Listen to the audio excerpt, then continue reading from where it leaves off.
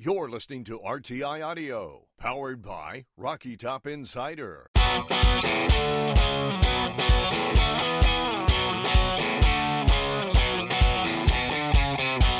This is Pancakes and Bacon with VFL, Kyler Kerbison, and Reed Bacon.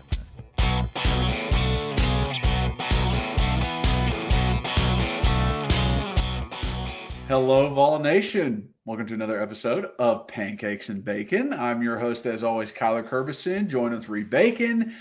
We've got a great one today. We are picking out our four most important players going into the season. I don't know what Reed's is, and he doesn't know what mine are, so that's fun. We also decided what are the biggest keys to success for this team. We don't know each other's. We don't know what route we took. That's what's the fun part about this. It's kind of open-ended, but love having a nice conversation about the Vols heading into 23. Before we get into any of that, if you guys are watching, please like and subscribe, hit that notification bell, and leave comments on the Rocky Top Insider page. If you want to follow us on social media, at Pancakes and Bacon for our main account on Twitter, at Pancakes and Bacon _RTI on Instagram, at RBacon26 for Reed's Twitter, if you want to follow him there. At Kyler Kerbison for myself on all social medias. So check me out there. Really fun. But yeah, let's just hop into this podcast real quick. Reed, how we doing, bud? Kyler, happy Monday. Good to see you. I'm excited for this. I had a great weekend. I know you did as well. Let's get into it. And one other thing too, before we go into keys to success, we have to, I want to do my definition of success because all of our definitions of success could be a little bit different for all the certain fans. So I've got a note of that, but make sure I hit that. Let's jump into this. It's most important players for this University of Tennessee football team. We didn't do 1 through 4. It's just 4 players. It can be offense, defense, special teams. Dun, dun, dun, dun. Kyler, your first most important player. So I have 4. I have one that's pretty chalky, so I'm going to leave him for last. But the first one I want to bring up, and a multitude of reasons why this man is the most important, and it's Aaron Beasley. On the defensive side of the ball, he is the leader. He's the one who has the most snaps under his belt. He's the one putting everybody in place. It doesn't matter if it's Amari, if it's Kamal, if it's Danico, if it's Tyler Barron. Aaron Beasley is the leader of that defense. It's also the fact that, we talk about Keenan Pili. We talk about Karat Garland. We talk about Aaron Carter. We talk about these other linebackers, but there is an obvious difference. There is an obvious drop when you think Aaron Beasley, his skill set, the plays he makes on the field, and those other guys. There's an obvious. When you're playing on the video game, you got a 92 overall Aaron Beasley, and every other linebacker is about an 81. It's like it's a big difference. So he feels like such an important part on that defensive structure that if something were to happen to him, that makes me very nervous on the defensive side of the ball. I know we talked about all throughout the offseason, who's going to step on interior D-line, I think was like our biggest worry heading into the offseason because we felt like we did have a lot of depth at linebacker. And I would say I'm still on board with that, but man, am I going to be demoralized if Aaron Beasley wasn't out there. If we were refreshed, starting all new linebackers, I would be very worried about what this team's going to look like because I just haven't seen him. I don't know.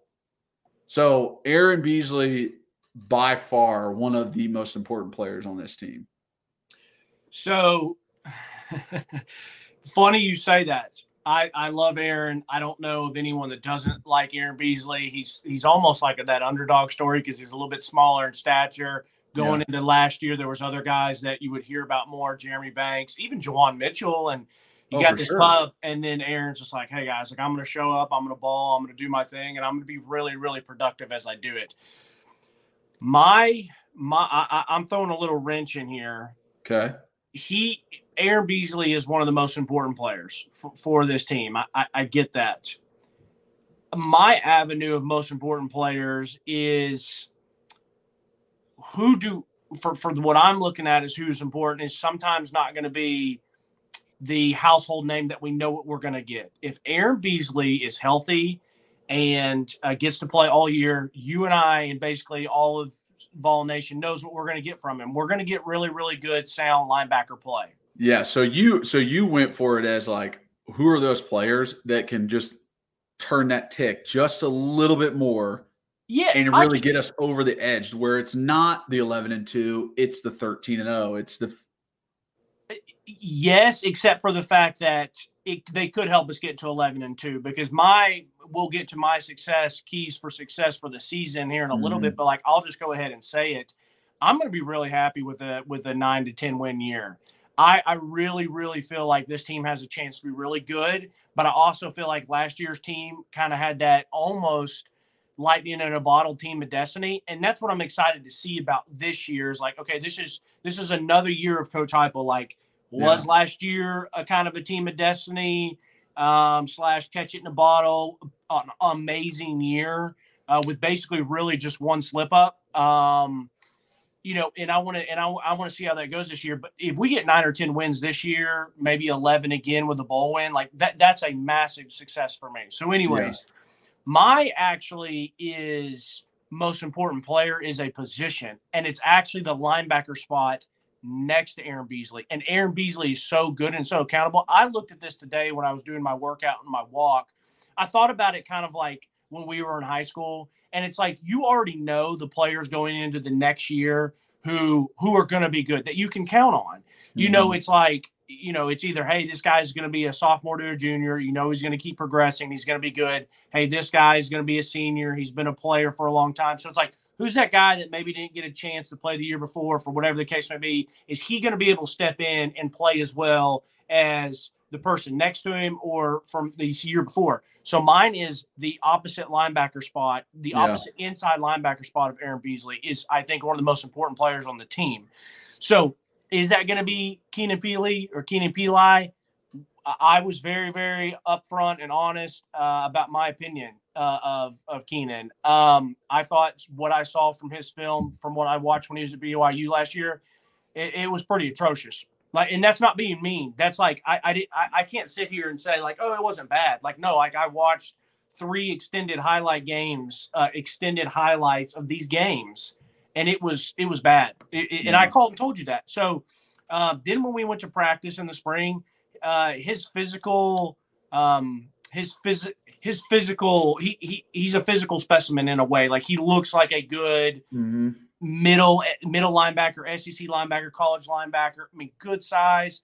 I felt like in his drills, like if he was going up one-on-one against somebody, it was kind of child's play. It was like go up, hit, engage, throw them. And it was just kind of like, hey, like this guy's a grown man. He's on a different level. But then he would get into team drills, and I didn't see that translate as much. It was really weird to me. And so is it going to be him? Is it going to be Elijah Herring? And the guy that's getting all the pub, coming out of camp is an Arian Carter, which, I talked to Ryan today Ryan and I talked on the phone today, like 30, 40 minutes, like we were 2 little schoolgirls, and we were talking and about, what he's been seeing over at practice when he's there and some of the different articles he's been writing and stuff. And I said, is it real with Arian Carter, like size wise, look wise? He goes, Reed, when I first saw him, I was like, holy crap, like who's that? Like this guy's looking like already a junior in college. So I said, okay, that's great. I mean, because part of the freshman is, are they ready physically? And so if he's got that part, then the only other thing that he has to pick up is the game plan, being in the right spot. Yeah. And so, and that's the part that worries me a lot more with freshmen just in general. Yeah. You can have the body, but like this, right. That it always worries me. I don't care what position it is. When a coach is like, yeah, we're starting a freshman, I'm like, okay, well, the other team knows that too. Yeah. Like if I'm a guard and I know I'm going against a freshman linebacker, like I'm going to make it difficult for him on purpose. There's a there's no substitute for experience. There's really not. So anyways, mine is, and like we talked about on the last pod, like this team likes to rotate. They do. They like to rotate. And so it's okay. Peely, what are we going to get from you? Elijah Herring, what are we going to get from you? Is it Arian Carter? Like, you know, who is going to be that side piece? Who's going to be the running mate with Aaron Beasley? So, anyways, that's my first number one. So I wish I knew if they called him Mike, Sam, Will, whatever the case may be. But anyways, the linebacker opposite of Aaron Beasley is 1,000% one of the most important players in my eyes. I agree with you. I like that. It's almost like we're going down the same avenue, but it's a little bit different because in your eyes, it's okay, who else besides Aaron Beasley can get this done? And in my eyes, it's the same thing, but if Aaron Beasley wasn't there, who else would be able to get this done? Like that was the way I looked at it, like, oh God, like what else would happen if Aaron wasn't there? Yeah. And I try to take out like injuries, like or like, you know, we're living in a perfect world. We're on Madden, we switch injuries off. Meaning if Aaron Beasley gets to play all year, like I know what he is, and he's going to be a really good player. I don't see him being able to really elevate and take a whole nother step, because if that's the case, that means he's playing out of this world, because that's how good he was last year. So, I mean, second in the team in sacks, first in the team in tackles, like the guy's a beast. Yeah.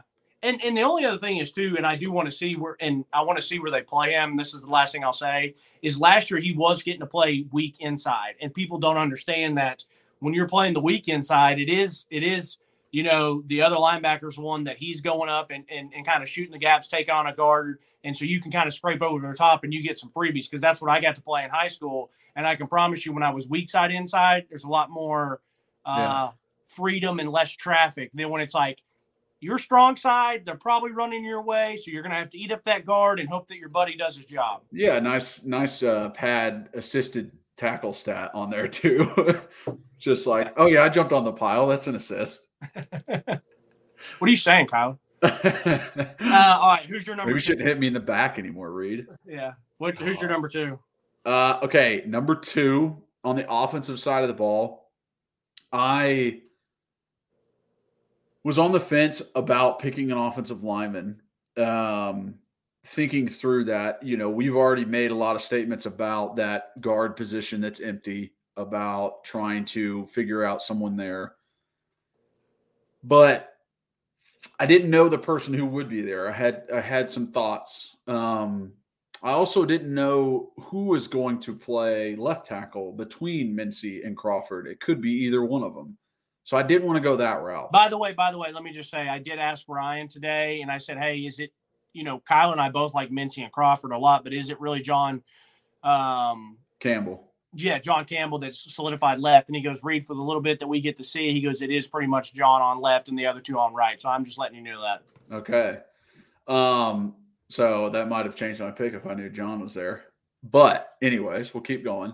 In the wide receiver room, I thought about the wide receiver, but we had conversations before about how that room is stacked. You really don't know who's going to be that number one guy yet. Like, it could be anybody. If I say Ramel Keaton, it's like, well, Ramel could go down and Brew and Squirrel and like all the – I look at the running back room and we talk. Yes, we do have a lot of depth. But I think the drop-off is in between number 2 and number 3, and that's Jalen Wright and Dylan Sampson. I like Dylan a lot, but Jalen is obviously the better back. He has had his fumble issues in the past, but Jalen being a solidified, good running back for Tennessee, I felt like that was more important. When Jabari eventually has his little ankle roll, he has a game and a half, maybe he's out. He's not getting many touches because it's happened the past 2 years. Right. Who's stepping in and stepping up to the plate? It's Jalen Wright. It has to be Jalen Wright. In the past, we didn't have that confidence in him, right? He had a bunch of fumbles in 2021. He actually did a lot better last year in regards to fumbles, but it's still nervous when he's out there? Is he going to make a pass protection block? Is he going to hold on to the football? But then you see flash plays. You see the hurdle versus Kentucky. You see the 80-yard run versus Vandy. You're like, bro, this guy has such a high ceiling. Like, if he can take advantage of that, it's going to be so much more beneficial to this team. And it goes into one of my keys to success. Picking him as a key player. I just feel that drop between 2 and 3 is a good amount.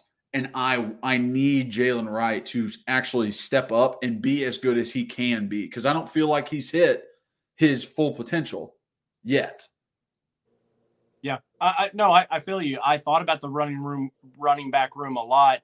I would probably disagree in the fact that man, whether it's Jabari, whether it's Jalen, whether it's Dylan, and maybe it's another young guy, I feel like we're going to get some really solid production out of it. Enough production that we're enough production that we're going to win games, or meaning they're not going to be reasons we lose games. And that's because, and this is not an attack on them, I don't feel like there's an elite player in there. I feel like they're all good.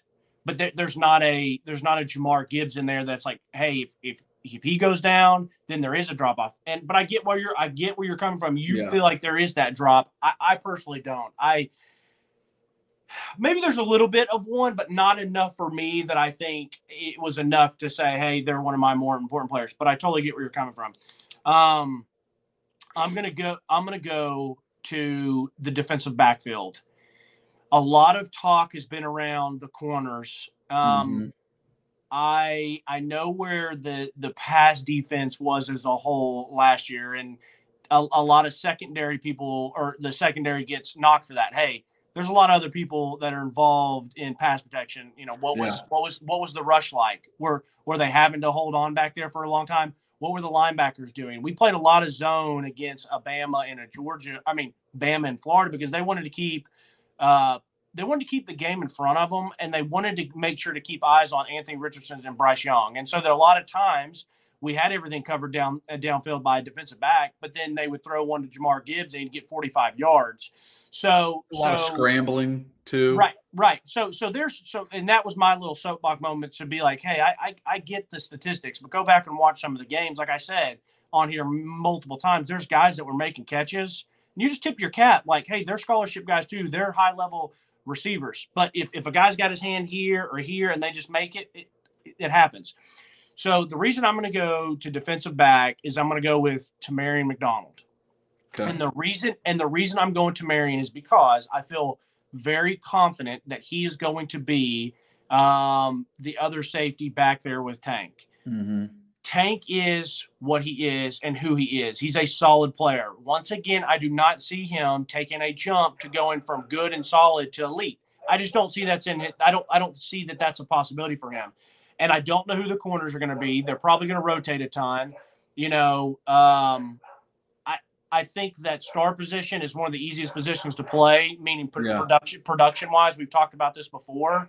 And so I feel like if we can have a difference maker, and if Tamarian can be better than Trey Flowers was last year, like I said, if Tamarian's the one that's back there, and if he can step up and be a better player, playmaking-wise, talent-wise, all that stuff, then I think that could be really, really beneficial for the University of Tennessee.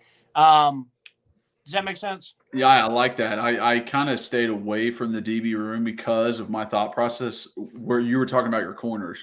Like, you don't know who they are, but all of them seem serviceable. I couldn't figure out who would be the most important corner. So I felt like I can't pick one of those guys. Right.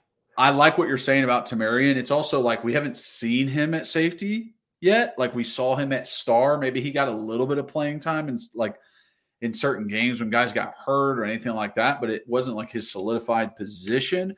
So now it is like, hey, you're the starting safety. You're going to be back there the whole game. They might bump you up into a zone. And like, I am with you on that. I feel that in the thing with Trey Flowers from last year is it like he was a roller coaster. He'd get a pick and then he'd get jumped over. And he'd get a sack, and then he'd absolutely just miss a tackle. So it was like up and down, up and down, up and down. If it's consistent, if it's just consistency from Tamarian, like, thank you. Just be further back than everybody else. Don't let a ball go over your head, and I'll be happy. Yeah, agreed. So I like that. Next number 3, my third guy, not in any order. Back onto the defensive side of the ball. And I am leaning on this guy because, gosh, does he have experience? Gosh, can he play multiple positions? And can he actually get guys in the right spot? And it's Tyler Barron. Tyler Barron being able to play D end, being able to play 3 technique, being able to rush the passer, being able to run stop, the knowledge that he brings to the room. I think he has to be the leader of that room. I know Big Amari Thomas is a good playmaker, and he probably does try and lead that room. But in my eyes, Tyler Barron's the leader. He knows every position. He knows what the 3 technique, the nose, both the ends are doing on every play. He's a guy that, hey, if a freshman's got a question, he's coming over to Tyler. He's asking Tyler Barron, what do I do on this? So him being out there on the field and helping those guys that are going to be the other defensive linemen that we've been like, who is this going to be? Is it going to be Elijah eventually? Is it going to be Tyree West? Is it going to be, all of those guys? They're going to look. I know it. They're going to be down that 3-point stance, and they're going to get a call, and they're going to go like this and look at Tyler, and Tyler's going to have to tell them what to do. Like, that will happen. So having Tyler out there in his experience and all the positions he's been able to play, like, that is very valuable for just like a unit in general. And I love his skill set. I love that he's an in-betweener. I love that he can play defensive end and rush a tackle and also come in at a 3 technique and actually absolutely work a guard. Yeah. So I think Tyler's definitely an important key part of this defense. I'm going to stay right there with you, and I'm going Tyler. There's a couple of reasons why. So I thought about edge rushers on this one a lot because you have to replace a Byron Young. So is that Joshua Joseph? Yeah. I don't want to say is that Roman Harrison because I don't think Roman is that type of player. He's really good at what he does, exactly. And that is being an absolute motor, running sideline to sideline machine. But like, do I see Roman? He's going to get a couple sacks with effort and bull rushing, but I don't see him whipping a tackle, bending the edge and getting a sack like a Tyler Barron. But then again, I also don't know who I feel like is going to maybe replace that.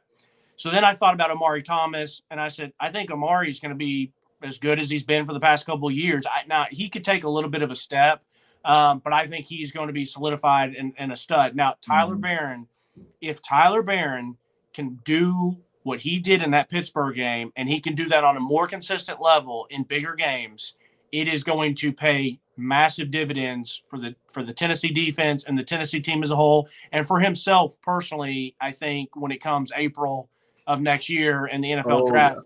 So, I have his stats pulled up.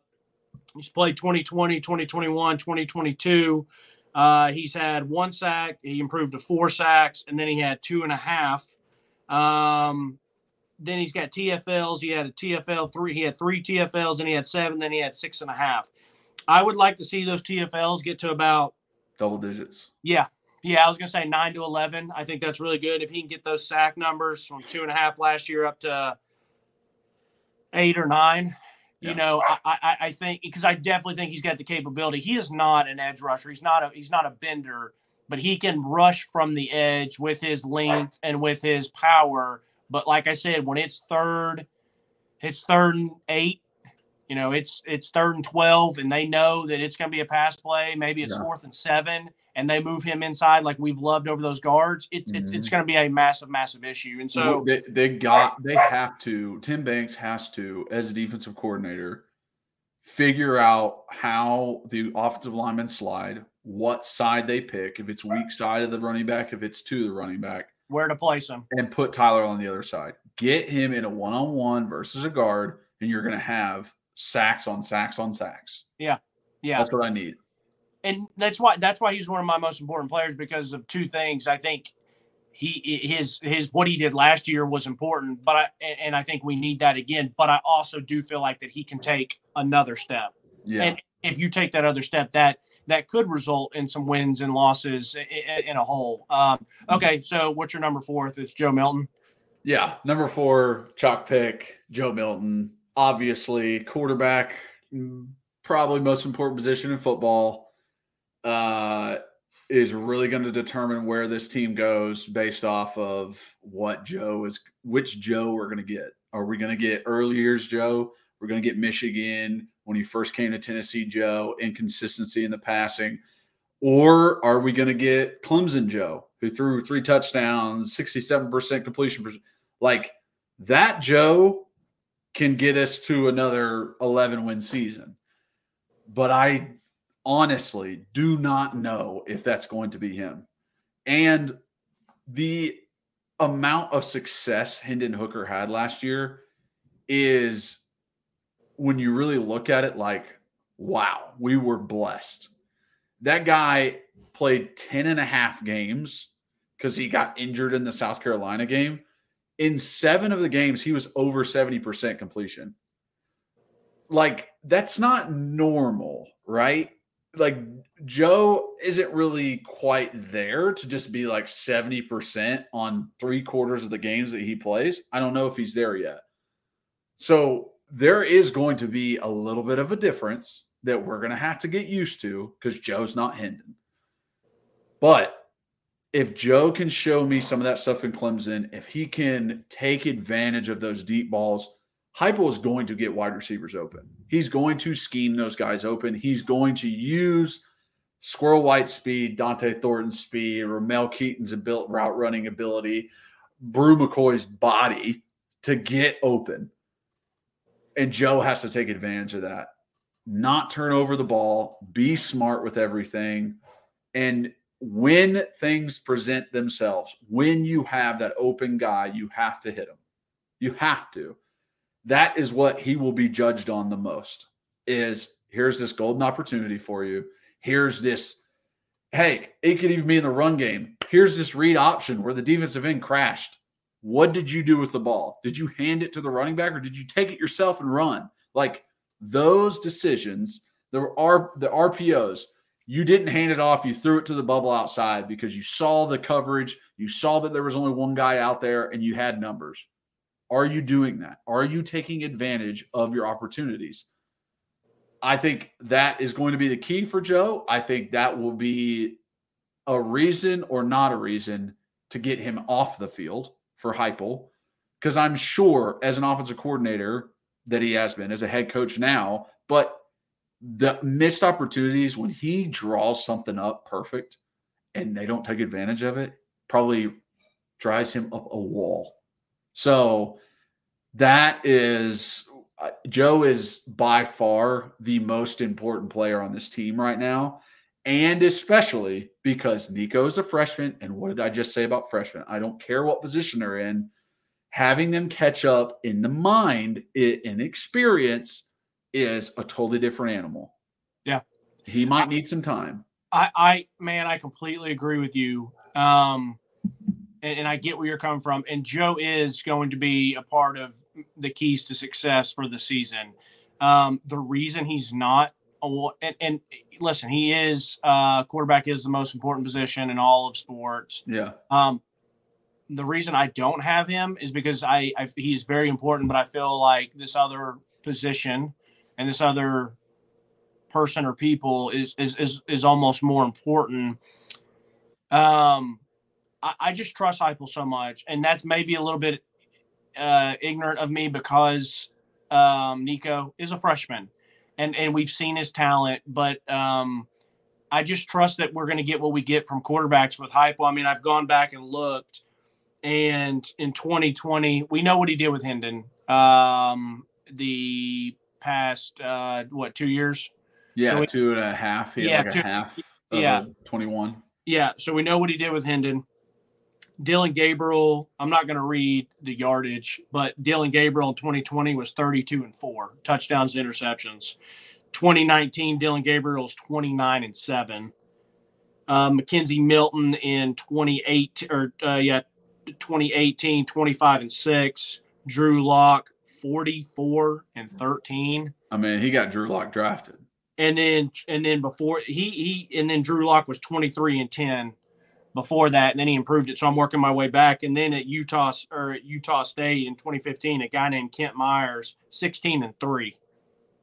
So the guy knows what he's doing, and I just personally feel like it doesn't really matter who's there. That we're going to get the production that we need to win games.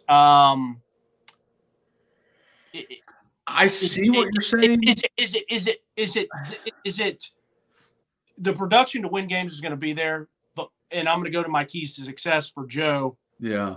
To when you got to win the big game against Bama, Georgia, South Carolina, whatever the case may be. But I really think more important is the right tackle.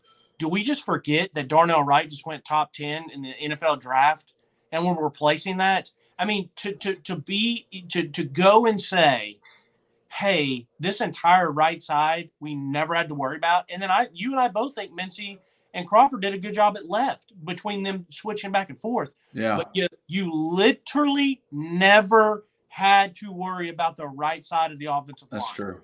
Now we're hearing about John Campbell. If he's got left side locked up, then that means he's pretty darn good if he came in and knocked those guys out of left tackle and then moved the other two to right tackle. So whether it's Mincy or Crawford, we have to have some high-level play from them, and I think that is even more important than quarterback play, because you can't win football games if you don't have a good offensive defensive line. I mean, Darnell Wright was a huge reason we beat Bama last year. Yeah, exactly. I mean, now, huge. And so, and the reason I say tackle is we feel like it's easier to cover up some issues on the inside. You know, definitely. I hate that Cooper's out, and center is so valuable and important. It looks I mean, they're pretty positive about it. So I don't think Cooper's going to miss any games. If he misses one or two, okay. Yeah. Listen, we should be able to handle Virginia and be able to handle Austin P.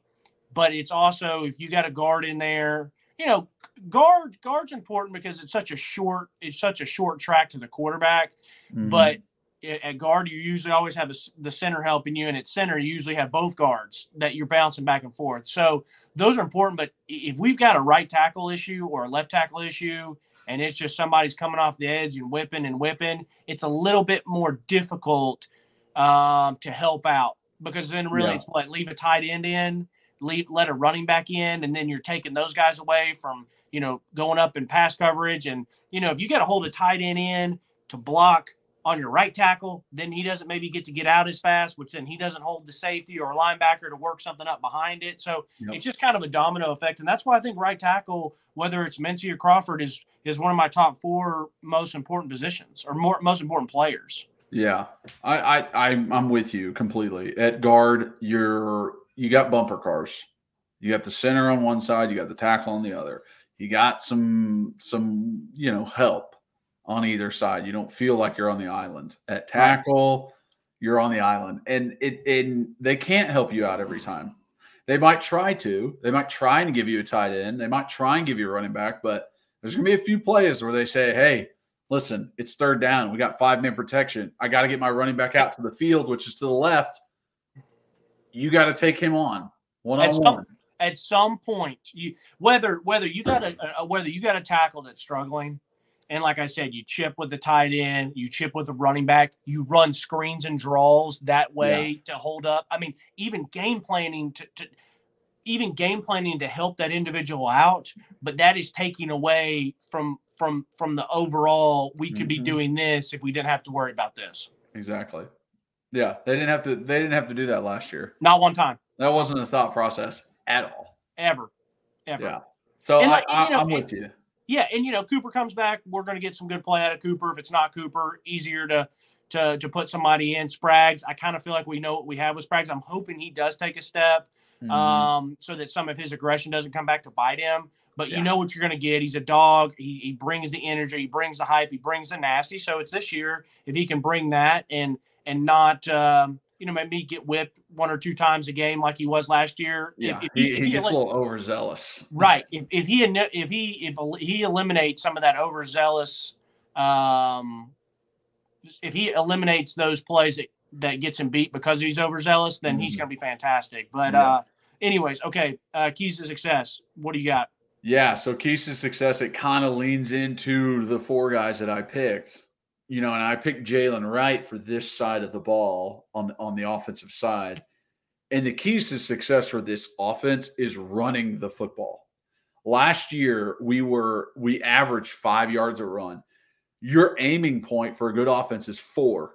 If you're averaging 4 or more yards per rush, you are having a lot of success. You can run it every single time and get first downs. That's the measuring tool. So we're at 5 yards. We were killing it last year. Does that stay the same? Does Joe run the ball as well as Hendon did? Bingo. Exactly. Do we integrate other guys onto the field that can run the ball? A Squirrel White.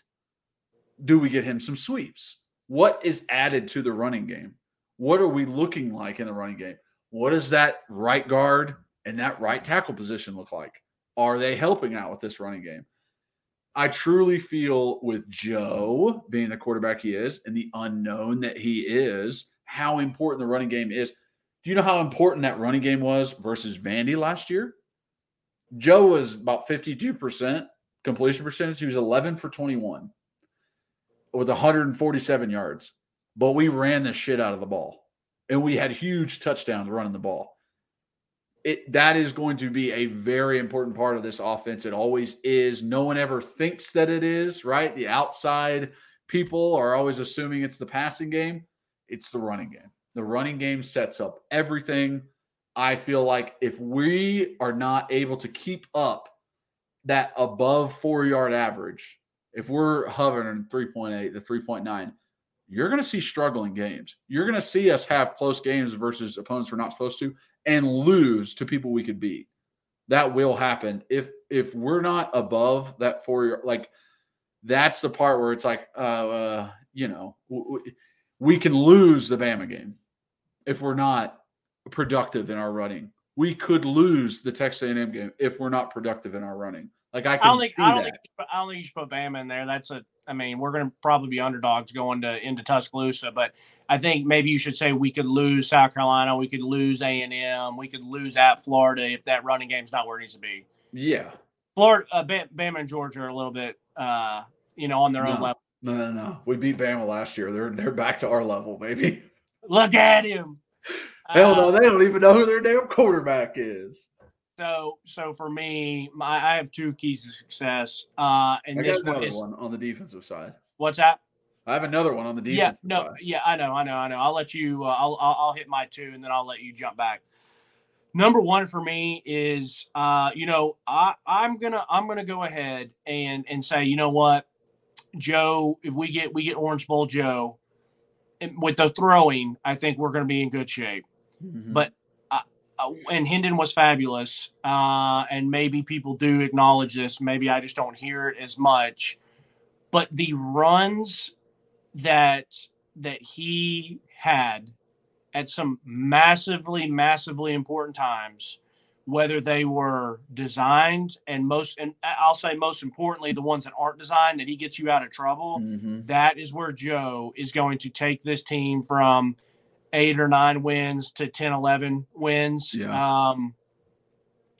Because I have faith that he's going to be able to put the ball in the spot. Now, is he going to be 65, 70% like Hendon? No, but if he's, 60s, then that's fine. And you're still going to be able to win a lot with that. It really is. If a guy's on his back and it's 3rd and 6, and it's in November and it's against Georgia, and hey, he's a big man. Does he brush that off and gets upfield for 8 yards for a first down?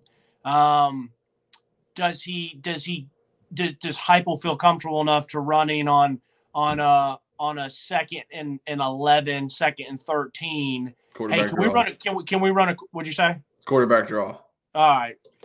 That's yeah. So Well, exactly you said 2nd and 13. It's like, yeah, that's the play call. Right. So he wants to run a quarterback draw so that he can get 6-7 yards and have a manageable third down. Yeah. And that's where Hendon was so good last year, So good.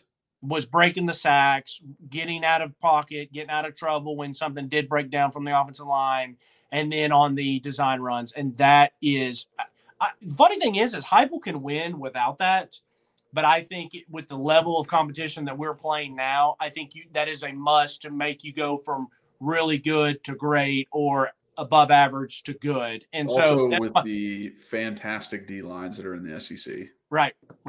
And so offensively, keys to success and team success is Joe's legs and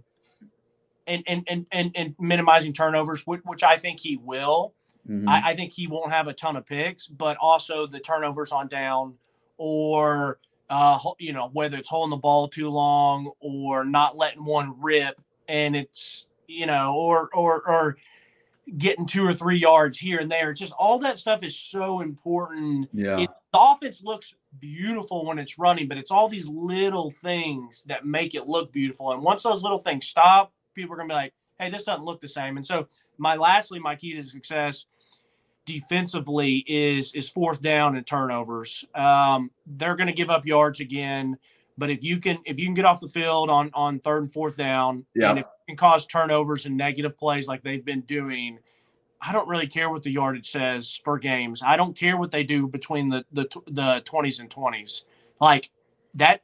Listen, get on the defense all you want. But go watch that Pitt game, how many times they bowed their necks. Go watch some of the other big games where they made stops when they needed it. And that's going to continue to be the key to success. And for me, success is, like I said at the beginning of the pod, it's 9-10 wins. That's a great season in my opinion. And I think you do I'm right there with you. You do those things that we've said, you're going to get 9 or 10 wins probably fairly easy. And then if you exceed, then you can get back to an 11-win year. I'm right there with you. I think 11 wins is possible. I think the Georgia game is the big one. That's like, yeah, I don't know about that. Obviously, I think anybody can win on any given day. So I think 12 is possible. A 12-win season going, being 12-0 at the end of a regular season. I think it is possible. I think the easier path. It's so funny because like we both hold ourselves as players, but I still look at it more of like I'm a very optimistic person. Yeah. But I'm being optimistic, saying like, hey, I think we can get to 10 wins, and you're like, oh, I think we can go 12. Well, no, but here's the thing. And I don't mean that. I don't think that's you being like a sheep. I think that's like, hey, I'm gonna strap it up and I'm coming to win. Like that's how you like. That's how you're going to all of them. But I say it in the same way that it is possible I win the lottery tomorrow. It's not likely, but it's possible. So it is possible we win 12 games, but I wouldn't say it's the most likely outcome. So I would be happy with another 10-win regular season going to a good bowl. I would even be happy with a 9-win regular season. It would suck the fact that we'd lose 3 games because I don't see a third one that we should be losing. But it's still, here is another year of success under Heupel. That's still a successful season. We're still in the top of the SEC East. Even if it's 9 or 10 wins and it's not 11, the trajectory is still this. Exactly. So and to parlay off of yours, it's pretty much the exact same. For my other key to success, I literally just wrote down, get off the field. Defense, get off the field. I don't care how you do it. I don't care if it's 3rd down and you're getting sacks. I don't care if it's 4th down, maybe you're having to miss a field goal. I don't care if it's a turnover. Get off the field, give the ball back to the offense. That's what's going to win us games. Have our offense on the field more than their offense. So anything that we can do, yes, might give up yards. Yes, that might happen. But if it's a missed field goal at the end, then I'm happy. I could care less if they gave up 80 yards. So getting off the field on defense, and it kind of harps back to, my Tyler Barron take or, what we talked about in the D line. It's like, can we get pressure with 4. Can we, if it's 3rd and long, can we get 4 rushers just to rush and get pressure on that quarterback? Do we have to blitz all the time? Our best middle linebacker shouldn't be the second guy on the team in sacks. That's what I'm saying. At Pride, as a defensive lineman, should say, no, I don't want a damn linebacker beating me in sacks, right? Not even a stand-up outside guy. No, exactly. Like, if Joshua Josephs at the end of the year is losing in sacks to Aaron Beasley, there's an issue, right? Like, Joshua should be like, what the hell's going on? That's all I'm saying. So if the defense just forces the offense just somehow get off the field, get the ball back to our offense, we are going to be a very good team. Yeah. So that's all I need. Love it. Good pod. I think this is a different take than hopefully others will get elsewhere. Please let us know. Hit us up in the comments. Matter of fact, I'm about to go respond to some of them now. There was one on YouTube that said the guy clicked and he goes, I clicked and I immediately was hoping the other guy wasn't on there referring to me. So I got to respond back. Saying, sorry, man. I apologize. I'm still here. Sorry. Couldn't help it. My bad. I guess he could just skip through when he sees me talking and then just listen to you. Yeah. Don't worry about it. Don't worry about it, Reed. All right, brother. Be good. All right, man. See ya. All right. Thank you guys so much for watching and listening. If you are watching, please like and subscribe, hit that notification bell, leave comments like Reed said. If you're just listening, rate and review, download and re-download, and follow us on all those listening platforms. Also follow us on social media at Pancakes and Bacon for our main account on Twitter, at Pancakes and Bacon _RTI on Instagram. If you want to follow Reed, his main account is at rbacon26 on Twitter. It is at Kyler Curbison for myself on all social media, so you can follow me there. But super excited for this season to start. Thank you guys so much for all your support. Can't wait to get into the season, start breaking down some game tape. But as always, go Vols.